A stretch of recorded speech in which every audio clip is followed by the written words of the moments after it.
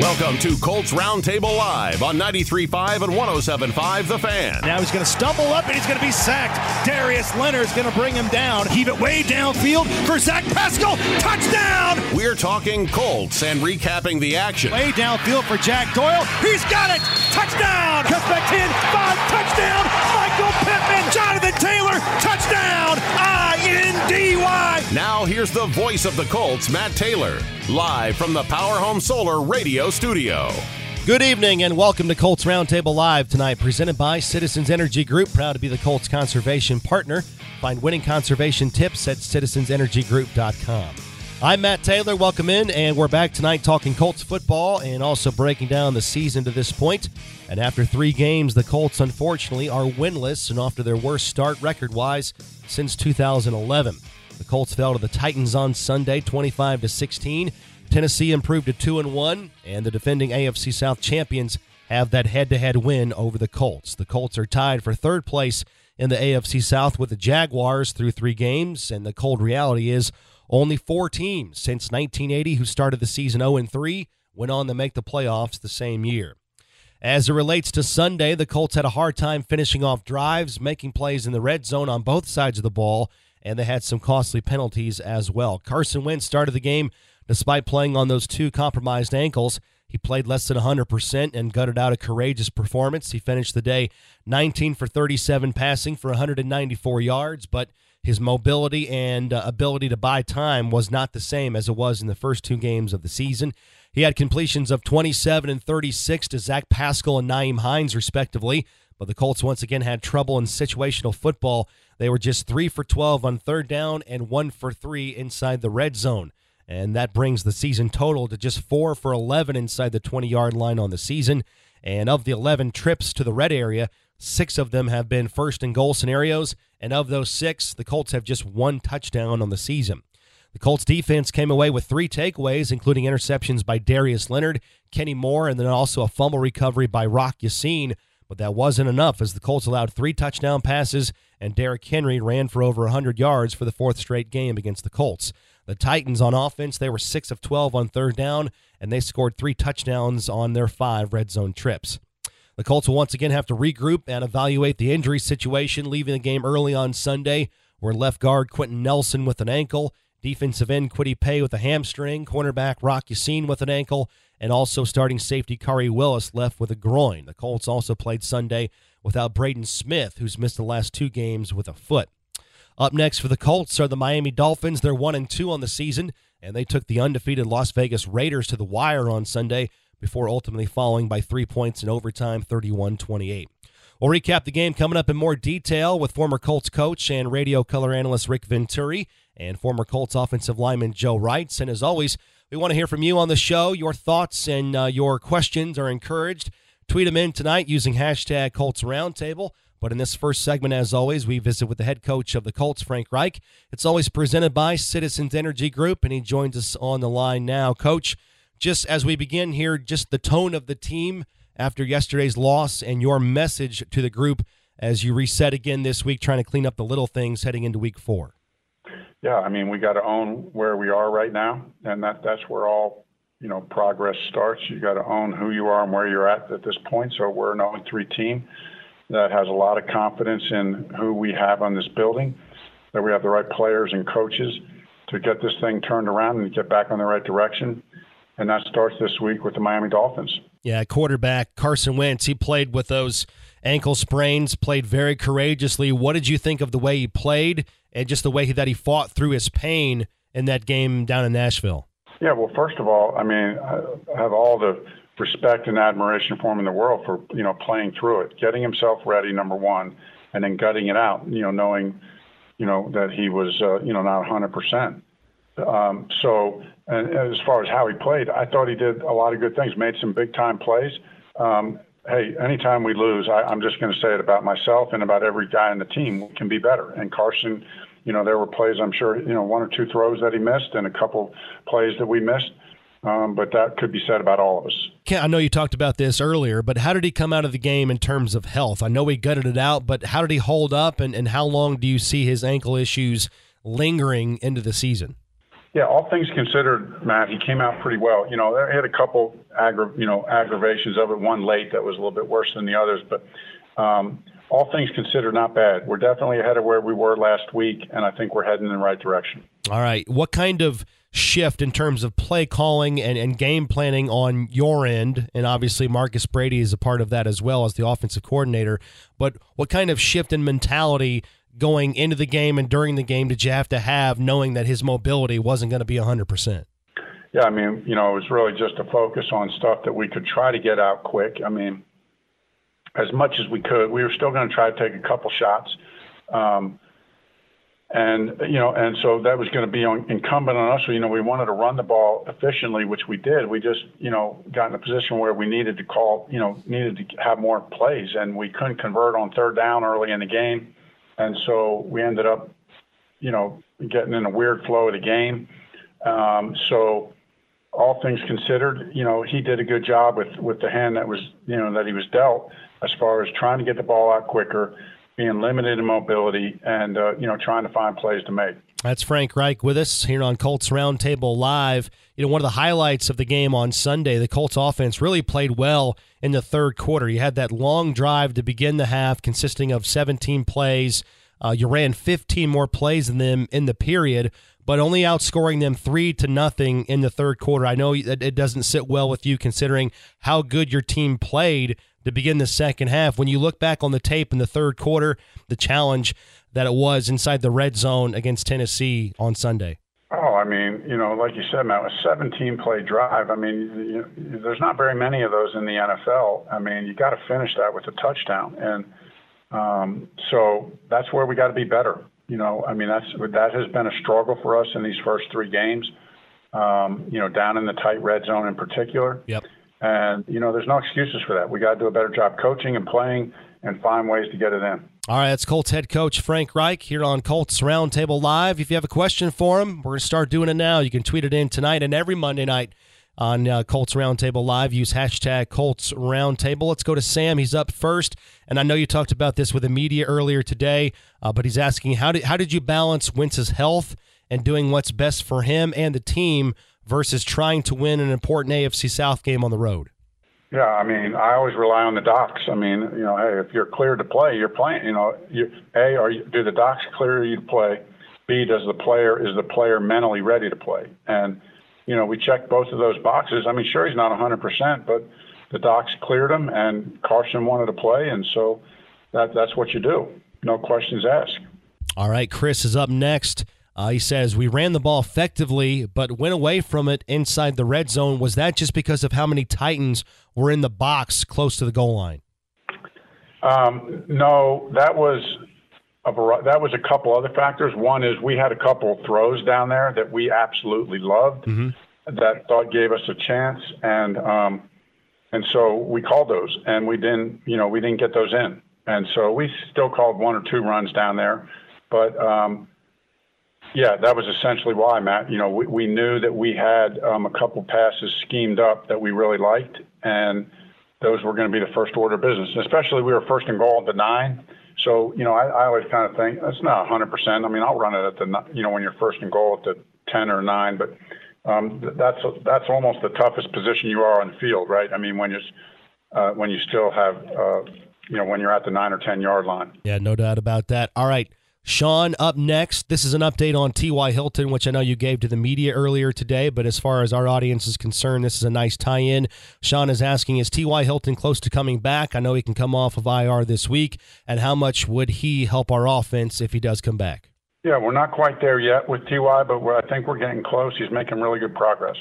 All right. Rod, it seems like there's more of a focus to get Nyheim Hines the ball more this year. How much would playing with two backs and the offense at the same time help free him up in the passing game? Yeah, I mean, we do that a little bit. We haven't done it as much this year, but it's really not the same dynamic when you do that. That's the short story without getting into all the complicated X's and O's. Yep. That's usually not the answer. And that's why you don't see a lot of teams who have somebody like Nyheim do that. So I think Nyheim is a special player. He's a really good player. I think as an offense, we've we've done a good job trying to get him the ball and knowing what the best ways to get him the ball are. So we'll continue to try to mix that up in little ways. All right, last one from the fans. It's from Mikey. From experience, when things are going well or not going well, coaches try to change up routines, practice schedules, etc. Everything gets looked at. Will you try to make any adjustments with your team this week to find a spark somewhere? Yeah, for sure. Everything gets looked at. And, we do believe very much in our process. That doesn't mean that we don't make little adaptations along the way. So, yes, all those things get examined. No stone gets unturned in the evaluation process week to week. But right now we're pretty committed to, we just got to keep refining what we're doing. Usually I can hear the echoes of Tony Dungy in these walls. When you go through a rough stretch like this, it's more shrink your world, do what you do it better, and that's the answer. And so I think that's still the philosophy. Indeed. All right, Coach, lastly, Miami is up next. They were 10-6 last year, very competitive so far this year. They fell to the Raiders in overtime on Sunday, 31-28, and they will be quarterbacked next week by Jacoby Brissett, who you obviously know very well. What are your early week thoughts on seeing Jacoby again and the Dolphins heading into week 4?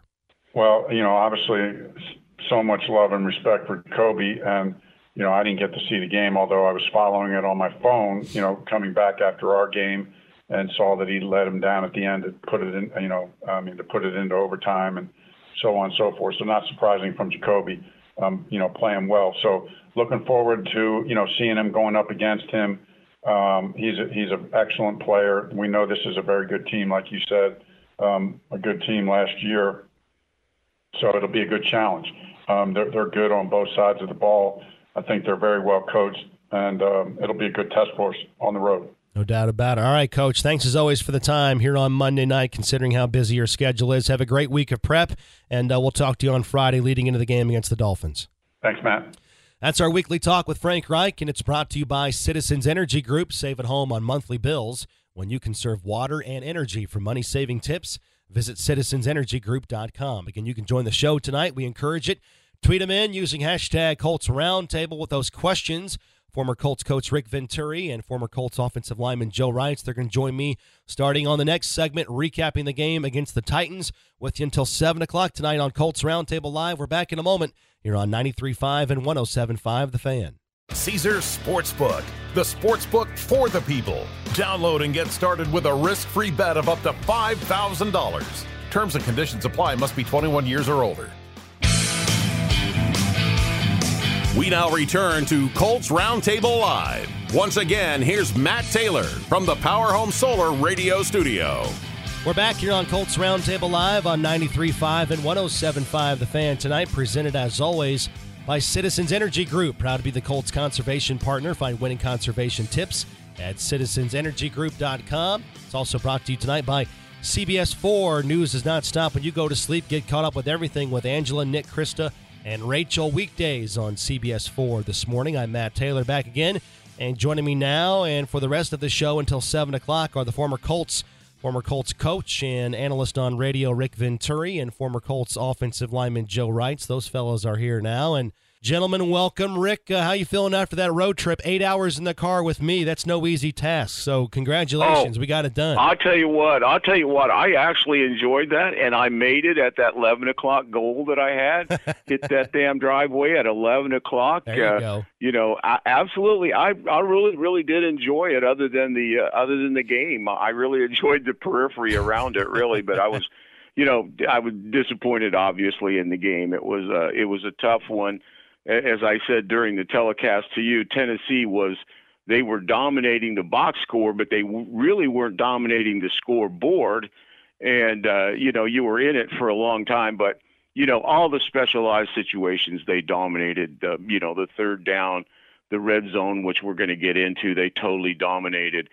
And then they really dominated the fourth quarter. And, you're not going to win if you can't do those things. Yeah, after further review coming up, we'll dissect a handful of aspects of the loss on Sunday, Colts falling to the Titans. But, Joe, we'll start with you. Just your overall thoughts of the game and just your major takeaways that have led to this point with the Colts starting the season 0-3. All right, first quick thought. If that's 8 hours in a van down and back, baby. 8. Who is driving and how fast were you going? Come on, is that Leadfoot Matt Taylor behind the wheel or what? I drove 7 of the 8 hours roughly, and I was averaging somewhere. I tried to cruise control around 75. I got up to about 80, 83. Well, Matt, I had to back it off a little bit in certain areas. I got a lead foot. Actually, Joe, we passed 3 sheriffs on the way down. Okay, but I think they saw that Pacifica was a Colt Pacifica, and it was all in Indiana, and we got by with it. There you go. Well, Matt, you're for hire for a maybe a Disney World spring break road trip. You can drive the Wrights family down. There you go. But overall thoughts on the game. I really felt like the Colts were getting their identity there in the third quarter when they have that 17-play drive and they're running the ball and we're firing off. And then we go 3 and out and we get the roughing the punter, which I thought killed the momentum. But even then we got the ball back and had a couple good runs. And I really felt like it reminded me of that Kansas City Chiefs game where we were limited a little bit in the passing game because Wentz couldn't move, but we were just going to run it down their throat. And then, unfortunately, we had a couple incompletions, punted the ball back, they scored. But I felt like the Colts were close to getting back to that identity. But as Rick said, just too little, too late. And the situational football really has just been a thorn in the Colts side. I mean, when you're +3 turnover, that's a 90% plus win percentage historically. So bottom line, third down, red zone has to be better. And then I really thought the lack of a pass rush really showed up. We had 2 quarterback hits for the game, 1 sack. And on the sack, I went and rewatched the tape. They just didn't block Okereke, which, by the way, is that the right pronunciation? So it's on the TV copy. They were messing with me there, Matt. So it's he has changed his pronunciation. There's a little bit of a backstory to this. I was going to get into this later in the week, but since you brought it up, he's changed his pronunciation for his last name to Okereke, and he's honoring his Nigerian descent. And it's just like anything else, it just gets Americanized over time, and so wants to go back to it, honor those Nigerian roots, and so now it's Okereke, and so that's what we're going to go with from here on out to honor Bobby Okereke and, quite frankly, get his last name pronounced correctly the way he wants it to be. He'll be number 58 to me till he starts. Yeah, exactly. But bottom line, they did not block 58 on that play. Henry was supposed to come back, and he didn't go and scan for him. So really, the 1 sack that we got was a gift from Tennessee. We have to get a better pass rush because I thought initially some of those, especially third down key conversions, we had them covered up initially, but now 3-4 seconds pass. It's hard for those cornerbacks to stick with the receivers that long, and Tannehill was able to stand back there in the pocket way too easy. All right, it's Joe Wright. I'm Matt Taylor. Rick Venturi is along as well, and the Colts official podcast channel is available for you anytime. Podcasts, radio shows, press conferences, player interviews, it's all available on iTunes, Spotify, and anywhere else you download your podcast. Colts.com and the Colts mobile app has it for you as well. All right, fellas, let's do it. Let's take a look at some of these specific areas that led to the Colts losing in Tennessee. Let's go under the hood after further review. It's time to go under the hood. After further review. After reviewing the play. After reviewing the play. This is After Further Review, a part of Colts Roundtable Live. After further review here on Colts Roundtable Live, it's a close look back on Sunday's game in a few key areas. Let's talk about situational football. It continues to be a problem for the Colts. They were just 3 for 12 on third down, bringing their total to just 13 for 36 on the season. That's only 36%. The Colts were just 1 for 3 inside the red zone against the Titans. They're now 4 for 11 on the season through 3 games. And, Rick, maybe the most frustrating thing for Colts fans and everybody involved is that the Colts have faced 6 first-and-goal situations, and the Colts only have 1 touchdown in those scenarios. They've settled for 3 field goals, thrown a pick, and then turn it over on down. So the lack of scoring inside the red zone through 3 games, Rick, what's going on after further review? Yeah, there's no question about it. And I always knew after all those years of coaching that, the red zone defines you. It defines you offensively and it defines you defensively. A lot of things can happen between the 20s, but it's how you play there. And at this point, we're ranked 29th on offense and we're ranked 20th on defense.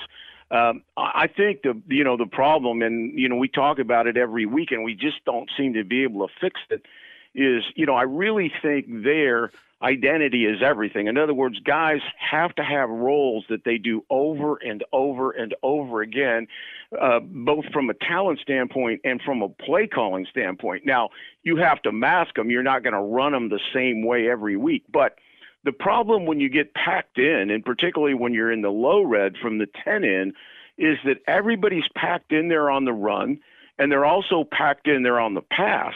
And so everything has to be precision. You have to execute. That's why you can't have a million things you're going to do because, as I said, they're packed for the run and the windows are closed. So you've got to have your best guys getting separation, which we get very, very little. Pascal from the number 3 spot on that shave route's the only guy that ever gets daylight. Then you have to throw precisely, with Carson didn't. I thought that he had Pittman coming over the middle, and he missed that one. And then you have to have plays that you consistently can run. Now, I thought, and it's a diversion, but I think it could be applied to the red zone. The one thing that we fixed this week is we got back to short yardage, line up, multiple tight ends, and we banged 3 short yardage situations, 3rd and 1 and the 4th and 1, and we looked like a real football team. And we're going to have to do some of that in the red zone. But in terms of the passing game, we have to establish exactly what we're going to do, and it has to be precise, and all 11 guys have to be precise there. And we're not even close. We don't have any identity. I think Joe alluded to it as an offense, period. I mean, I don't know what we are. I mean, 16 runs, we run it better, but we run the ball 16 times. We throw 37 with a quarterback that has worse legs than me in the game. So, but it's a lot about identity, but it's all execution down there. I agree, Coach. And I think when you look at third down, the Colts are 36% for the year, 22 in the league. When you look at red zone, we're 4 of 11, 29th in the league, and that we could just stop the show right there. But I did think our running game was a lot better last week. To your point, Coach, in short yardage, 4th and 1, boom, 6 yards. 4th and 1, boom, 6 yards. We were more creative out in space, I thought, with doing some different things. I'm thinking about that. The Hines, end around there for the touchdown, and I liked what we did there.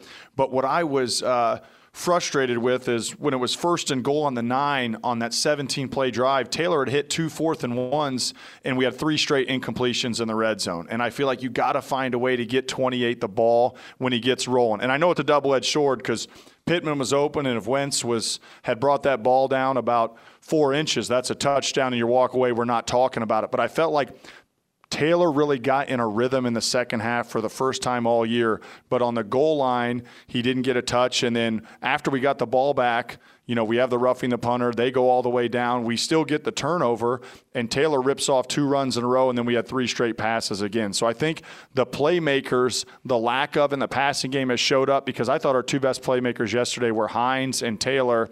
I think the lack of T.Y. Hilton, he's not the biggest body in the red zone. He doesn't give you that huge target, but he's so precise on his route running and commands attention. I think the lack of him has really showed up, especially it did yesterday in the red zone. So hopefully he's a guy we can get back soon. I thought we lacked calling feel yesterday. And it's kind of surprising to me because going in, you knew that he was going to be immobile. You knew that they were going to blitz. They were going to run twist games because they weren't going to worry about him escaping. And we were finding the running game. I totally agree to that. And the short yardage package looked good. I mean, Taylor did average 6.4.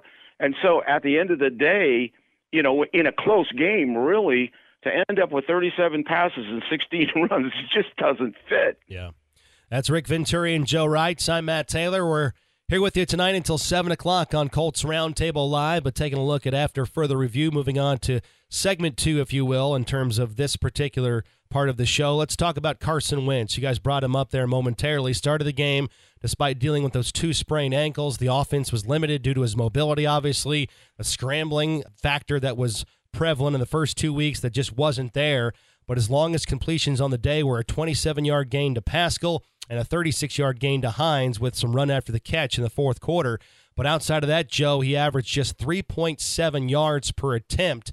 So the Colts in week number 3 deciding that Carson Wentz, at whatever percentage of health-wise that he was, 70, 80, throwing it out there, just guesses on where he was in terms of health. Colts deciding that he still gave them the best chance to win a very important game in the AFC South on the road at quarterback. After further review, what do you make of the decision and the way that he played on Sunday? Well, the decision, I think the Colts felt and Carson felt they gave him the best chance to win the ball game. That's why you're putting him out there. And credit to Carson, because he battled and you could tell he was not feeling well. But I got a lot of respect for him and his toughness playing in that ball game. But the negative of him being in there and not being mobile, as you saw it as the game went on, Tennessee had no reason to, and they weren't disciplined in their rush lanes. So they could have everybody running up the middle of the pocket. Coach mentioned they're running twist games and a lot of different pressures. Those are hard for an offensive lineman to pick up. In a normal Carson Wentz, they bring 4 guys on the inside. He's scooching around the outside and running for 20 like Tannehill did to us. But because he was somewhat of a sitting duck back there, they continued to get more undisciplined in the rush lanes, and that's harder as an offensive line to block, and I felt like they really took advantage of that. The other thing I felt was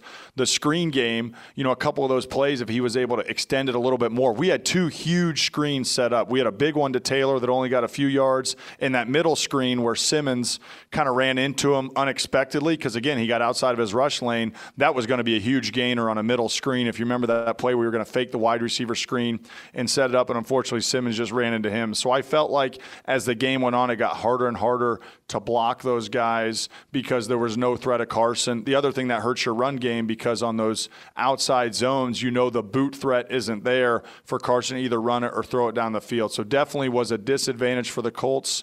But go back to Carson, got a lot of respect for him and the toughness he showed gritting that one out, because you could tell he was not even close to 100%. Yeah, Matt, I would have started him, and I would have started him for 2 reasons. Well, I guess 3 reasons. One, I agree with Joe, and I know that they felt like he was the best. He gave you the best chance to win. That's overwhelming number 1. But there were 2 reasons I would have also started him. I would have started him because I think his posting up to start after that tough week was a very psychological lift for the whole team, offense and defense. And I think number 3, it's kind of a Willis Reed moment. It's one of those things that you gain the respect of your teammates forever and ever for that kind of grittiness. Trust me, that's never going to be forgotten by that team, regardless of what the outcome was. I would have probably been ready, though, and I would have thought about it ahead of time to make the switch somewhere when I realized, and it took me very little time to realize that it was going to be one of those days. And Joe just chronicled that we, right off the bat, they blitzed. They ran right over Taylor on the first 3rd down. Then they started inside twist. They started 3-man twist. And that's exactly right. They did not care about rush lanes. They just kept coming every time they got the 3rd down. So, I would have been ready and would have probably made the substitution to number 2 in that case. Now, in terms of the coaching, when you're in it, we were always close enough maybe to not make it, but I just foresaw with that kind of pressure that it wasn't going to be a very good day.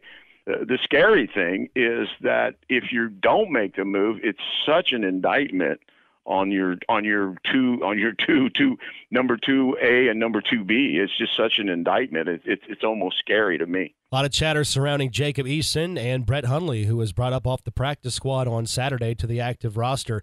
All right, that's after further review, a deep dive into some specific areas from Sunday's game down in Tennessee. When we come back, we're leaving plenty of time to take your questions, and there's a lot of them tonight, as you can imagine. Get them in on Twitter, #Colts Roundtable. We'll dive into those when we come back with you until 7 o'clock tonight. Back in a moment here on 93.5 and 107.5 The Fan. You're locked in to Colts Roundtable Live, a look at the latest action with the Indianapolis Colts. For more Colts talk, here's Matt Taylor, live from the Power Home Solar radio studio. We're back again here on Colts Roundtable Live, presented by Citizens Energy Group. Proud as always to be the Colts conservation partner. Find winning conservation tips at citizensenergygroup.com. Tonight's show is also brought to you by Meijer, the official super center of the Colts and proud sponsor of hundreds of local sports teams across the Midwest. And right now we're taking your Twitter questions. Send them in using #Colts Roundtable. I'm Matt Taylor. On the line is Rick Venturi. Joe Wrights is along tonight as well. We got a lot to get into. Let's go to Mac.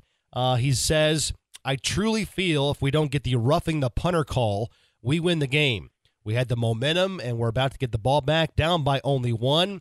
They were tired and reeling at that point. That was a bonehead mistake. So a pretty hot take right there, Joe Reitz. Do you agree with the momentum that the Colts had and then gave back to the Titans, not only the momentum but the field position as well? I agree with Mac. I felt like, I mentioned it earlier in the show, we had our offensive identity starting to go on that first drive of the second half. 17 plays, 8.5 minutes, 4th and 1, boom, 6 yards. Another 4th and 1, boom, 6 yards. We're rolling, and if Wentz takes a little bit of a squirt of mustard off that pass to Pittman, that's a touchdown, and the Colts take the lead. But regardless, the defense comes back out. They're fired up. 3 and out. If you remember the punt, Hines had a nice return, and we're going to get the ball around the 35-yard line with, most importantly, a gassed Tennessee defense, a fired-up offensive line, and a running back, Taylor, who gets better as the game goes on. And I felt like we were going to go down and get at minimum 3 points, hopefully 7, and really take control of the ball game. That's how I felt,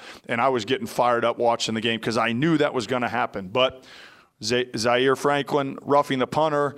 Now, even though we got the ball back on the turnover at the end of that drive, I feel like the fact that Tennessee went 7 plays, 76 yards, grinded up some clock, took a lot of even longer clock of guys sitting there and getting rests on the Tennessee defense, that was the difference. And then we get the ball back on our own 18-yard line instead of the 35, and I think the rest that Tennessee's defense had, they were fired up and got new life. So I told her, football's a game of momentum, and a team like the Colts right now that are struggling in some key areas like red zone and third down, we can't afford to have those game-changing penalties. I felt like that was one yesterday afternoon. Yeah, I agree with Joe, and I just wanted to add in one thing because, Matt, you've been with me long enough. I always say there's 3 of the most critical spots in the game: the opening, the closing, and the roundabout. And I name it the roundabout. And, the interesting thing is that we dominated 10 minutes around the roundabout. I mean, we go down and we kick the field goal before the half ends, which means we go in on a positive note. Yeah. As Joe said, we come out on a very deliberate 6+ minutes. Now, the unfortunate thing in both of those situations, we only get 3, but we're still controlling the game. Then we get the huge 3 and out. That's 10 minutes at the roundabout that really is Colt football. And so I don't think there's any question that the air went out of the balloon on that penalty. No doubt about that. Yeah, the Colts did such a good job starting the second half. 17-play drive, but got only 3 points out of it, and then that penalty happened after they had that 3 and out on defense. All right, up next is Wes. He says, we did a good job on Henry, but Rick, why can't we slow down simple schemes inside the red zone on defense? Well, first of all, our coverage scheme in the red zone, I can't even explain it. And that was my specialty in the league. We play soft zones in the red zone. I've never heard of such a thing, really. And if I was if I was the GM, I'd have somebody's ass on this at some point. I mean, we go down there and there's 3 passes that are all that we do nothing on. They go Chester Rogers right off the bat on Kenny. He gets up, typical Colt press. We get up and he doesn't touch anybody. No help inside. Boom. Here's Chester Rogers. Now, we're not talking about Raymond Berry. We're not talking about Jerry Rice. We're talking about Chester Rogers beats him unmolested to the goal line. The second one, we play a form of a cover 2. Franklin runs up with the seam. Nobody takes the kid from Indiana, Ukinu. Nobody takes him coming in. He catches another unmolested smash route for a touchdown. And then the last one, I tell you what, if I'd have had a bucket, I'd have regurgitated. You got Okereke and you got Leonard on the 10-yard line. They got a speed trips to our right. They run the back out of the backfield. They literally watch him catch the ball and run in from the 10. You ought to be right up in his grill. I don't care what the coverage is. I mean, this is malpractice. We have given up 9 touchdown passes this year, 8 of which any technique in the world would have at least made it a good play.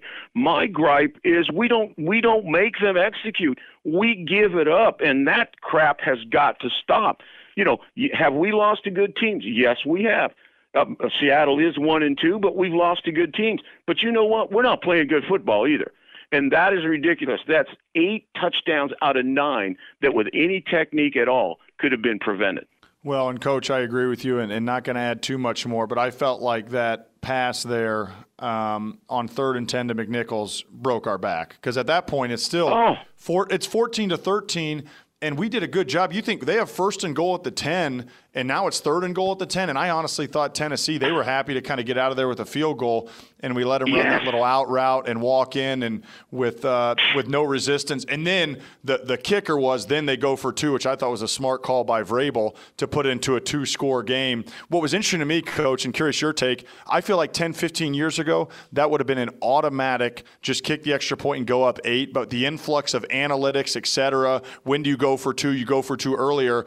That was something that I feel like maybe wouldn't have happened, but I thought it was a good call and the right call because it put them up 2 scores. Yeah, and it broke our back. The 8 points right there. And like I said, when I'm in the red zone, I'm worried about those first 2 downs. When I got you 3rd and 10, I'm getting off. You're going to kick a field goal.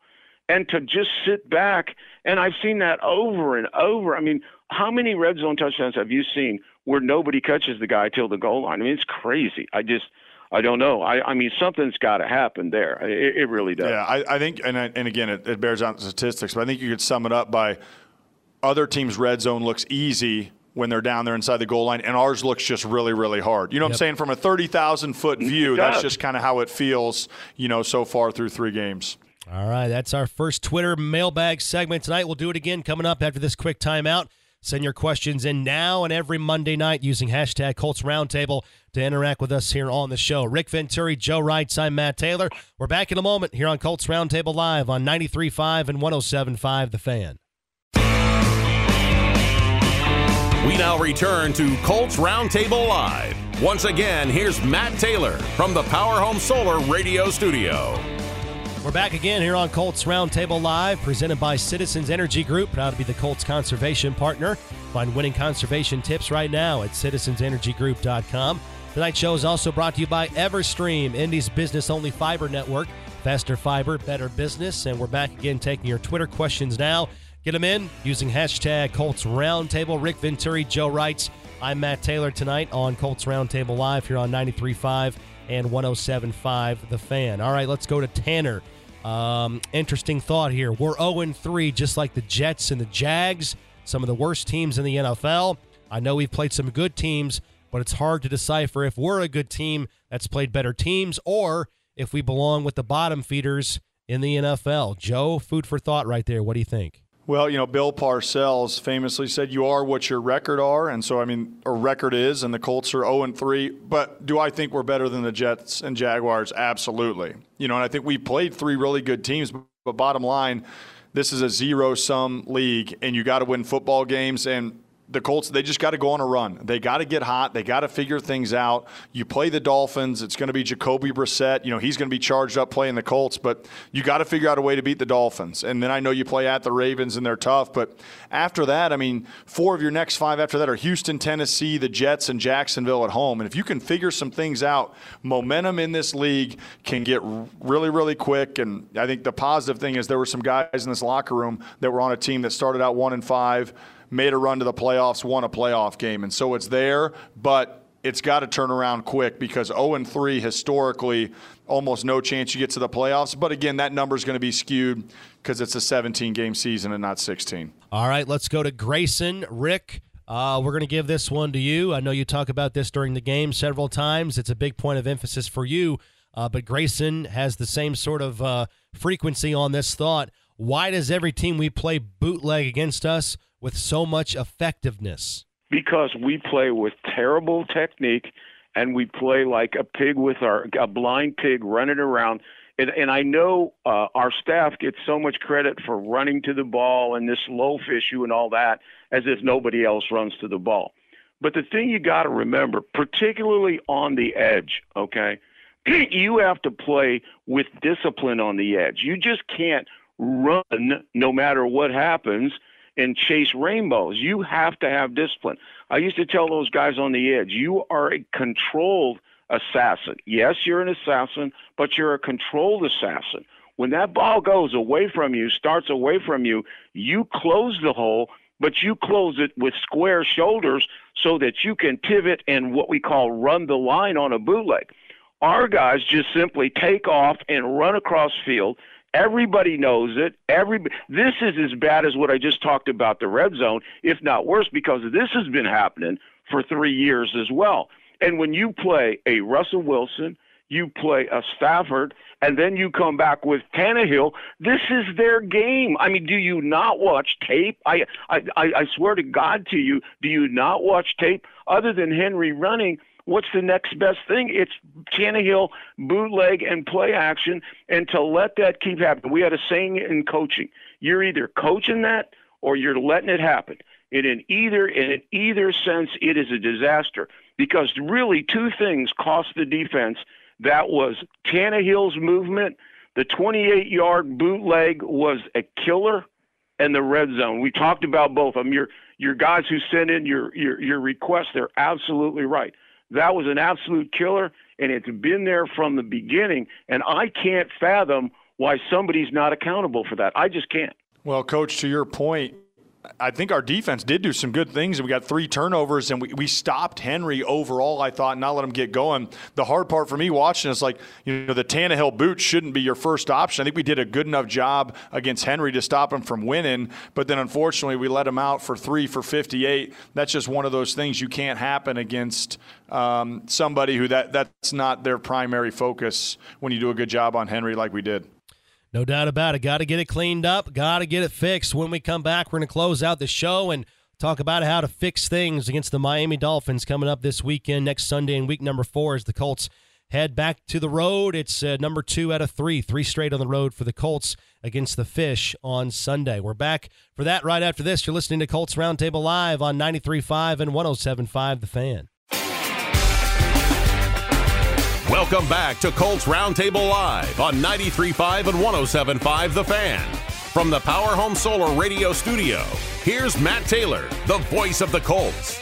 We're back here for the final time, segment number 5 on Colts Roundtable Live tonight, presented by Citizens Energy Group. Always proud to be the Colts conservation partner. Find winning conservation tips at citizensenergygroup.com. Tonight's show is also brought to you by Caesars, where all season long you can play our new predictive Pick 6 game presented by Caesars Sportsbook. Visit the Colts app every week before kickoff and click on Pick 6 to submit your answers for a chance to win Colts prizes. You must be 21 to play. I'm Matt Taylor. Rick Venturi and Joe Wrights here, a part of Colts Roundtable Live tonight. Taking a look at the AFC South standings through 3 games. The Titans are 2-1, the Texans 1-2, and the Colts and Jags tied for last place with records of 0-3. And up next for the Colts, the Dolphins, they're 1-2 after falling to the Raiders on Sunday in overtime, 31-28. They overcame a 2-touchdown deficit to win, did the Raiders. Miami has now lost 2 in a row after that opening season win in week number 1 against New England. And former Colts quarterback Jacoby Brissett will likely get the start against the Colts with starter Tua Tagovailoa on IR. So, Joe, you've seen it all as a player. You've been through the highs. You've been through the lows. You have a great perspective on things. How do you, as a player, stay up this week? How do you help the locker room make sure 0-3 doesn't turn into 0-4 and then really start to ruin the season? You do your job to the best of your ability. You don't try to do too much, and you don't try to be Superman, but again, you got to be critical of yourself. You got to get better from watching the tape, and you have to realize that it's going to take all 53 guys, coaches, staff, everybody in there. And I think going down to Miami, it's a very winnable game. Obviously, Jacoby Brissett is going to want to play well, but sometimes when you're playing your old team, that can hurt you in that if Jacoby wants to do too well, he might try to do too much, and maybe he throws us a couple picks or gives the ball away. But bottom line, you're 0-3 and you're reeling. Nothing solves and nothing heals like winning a football game.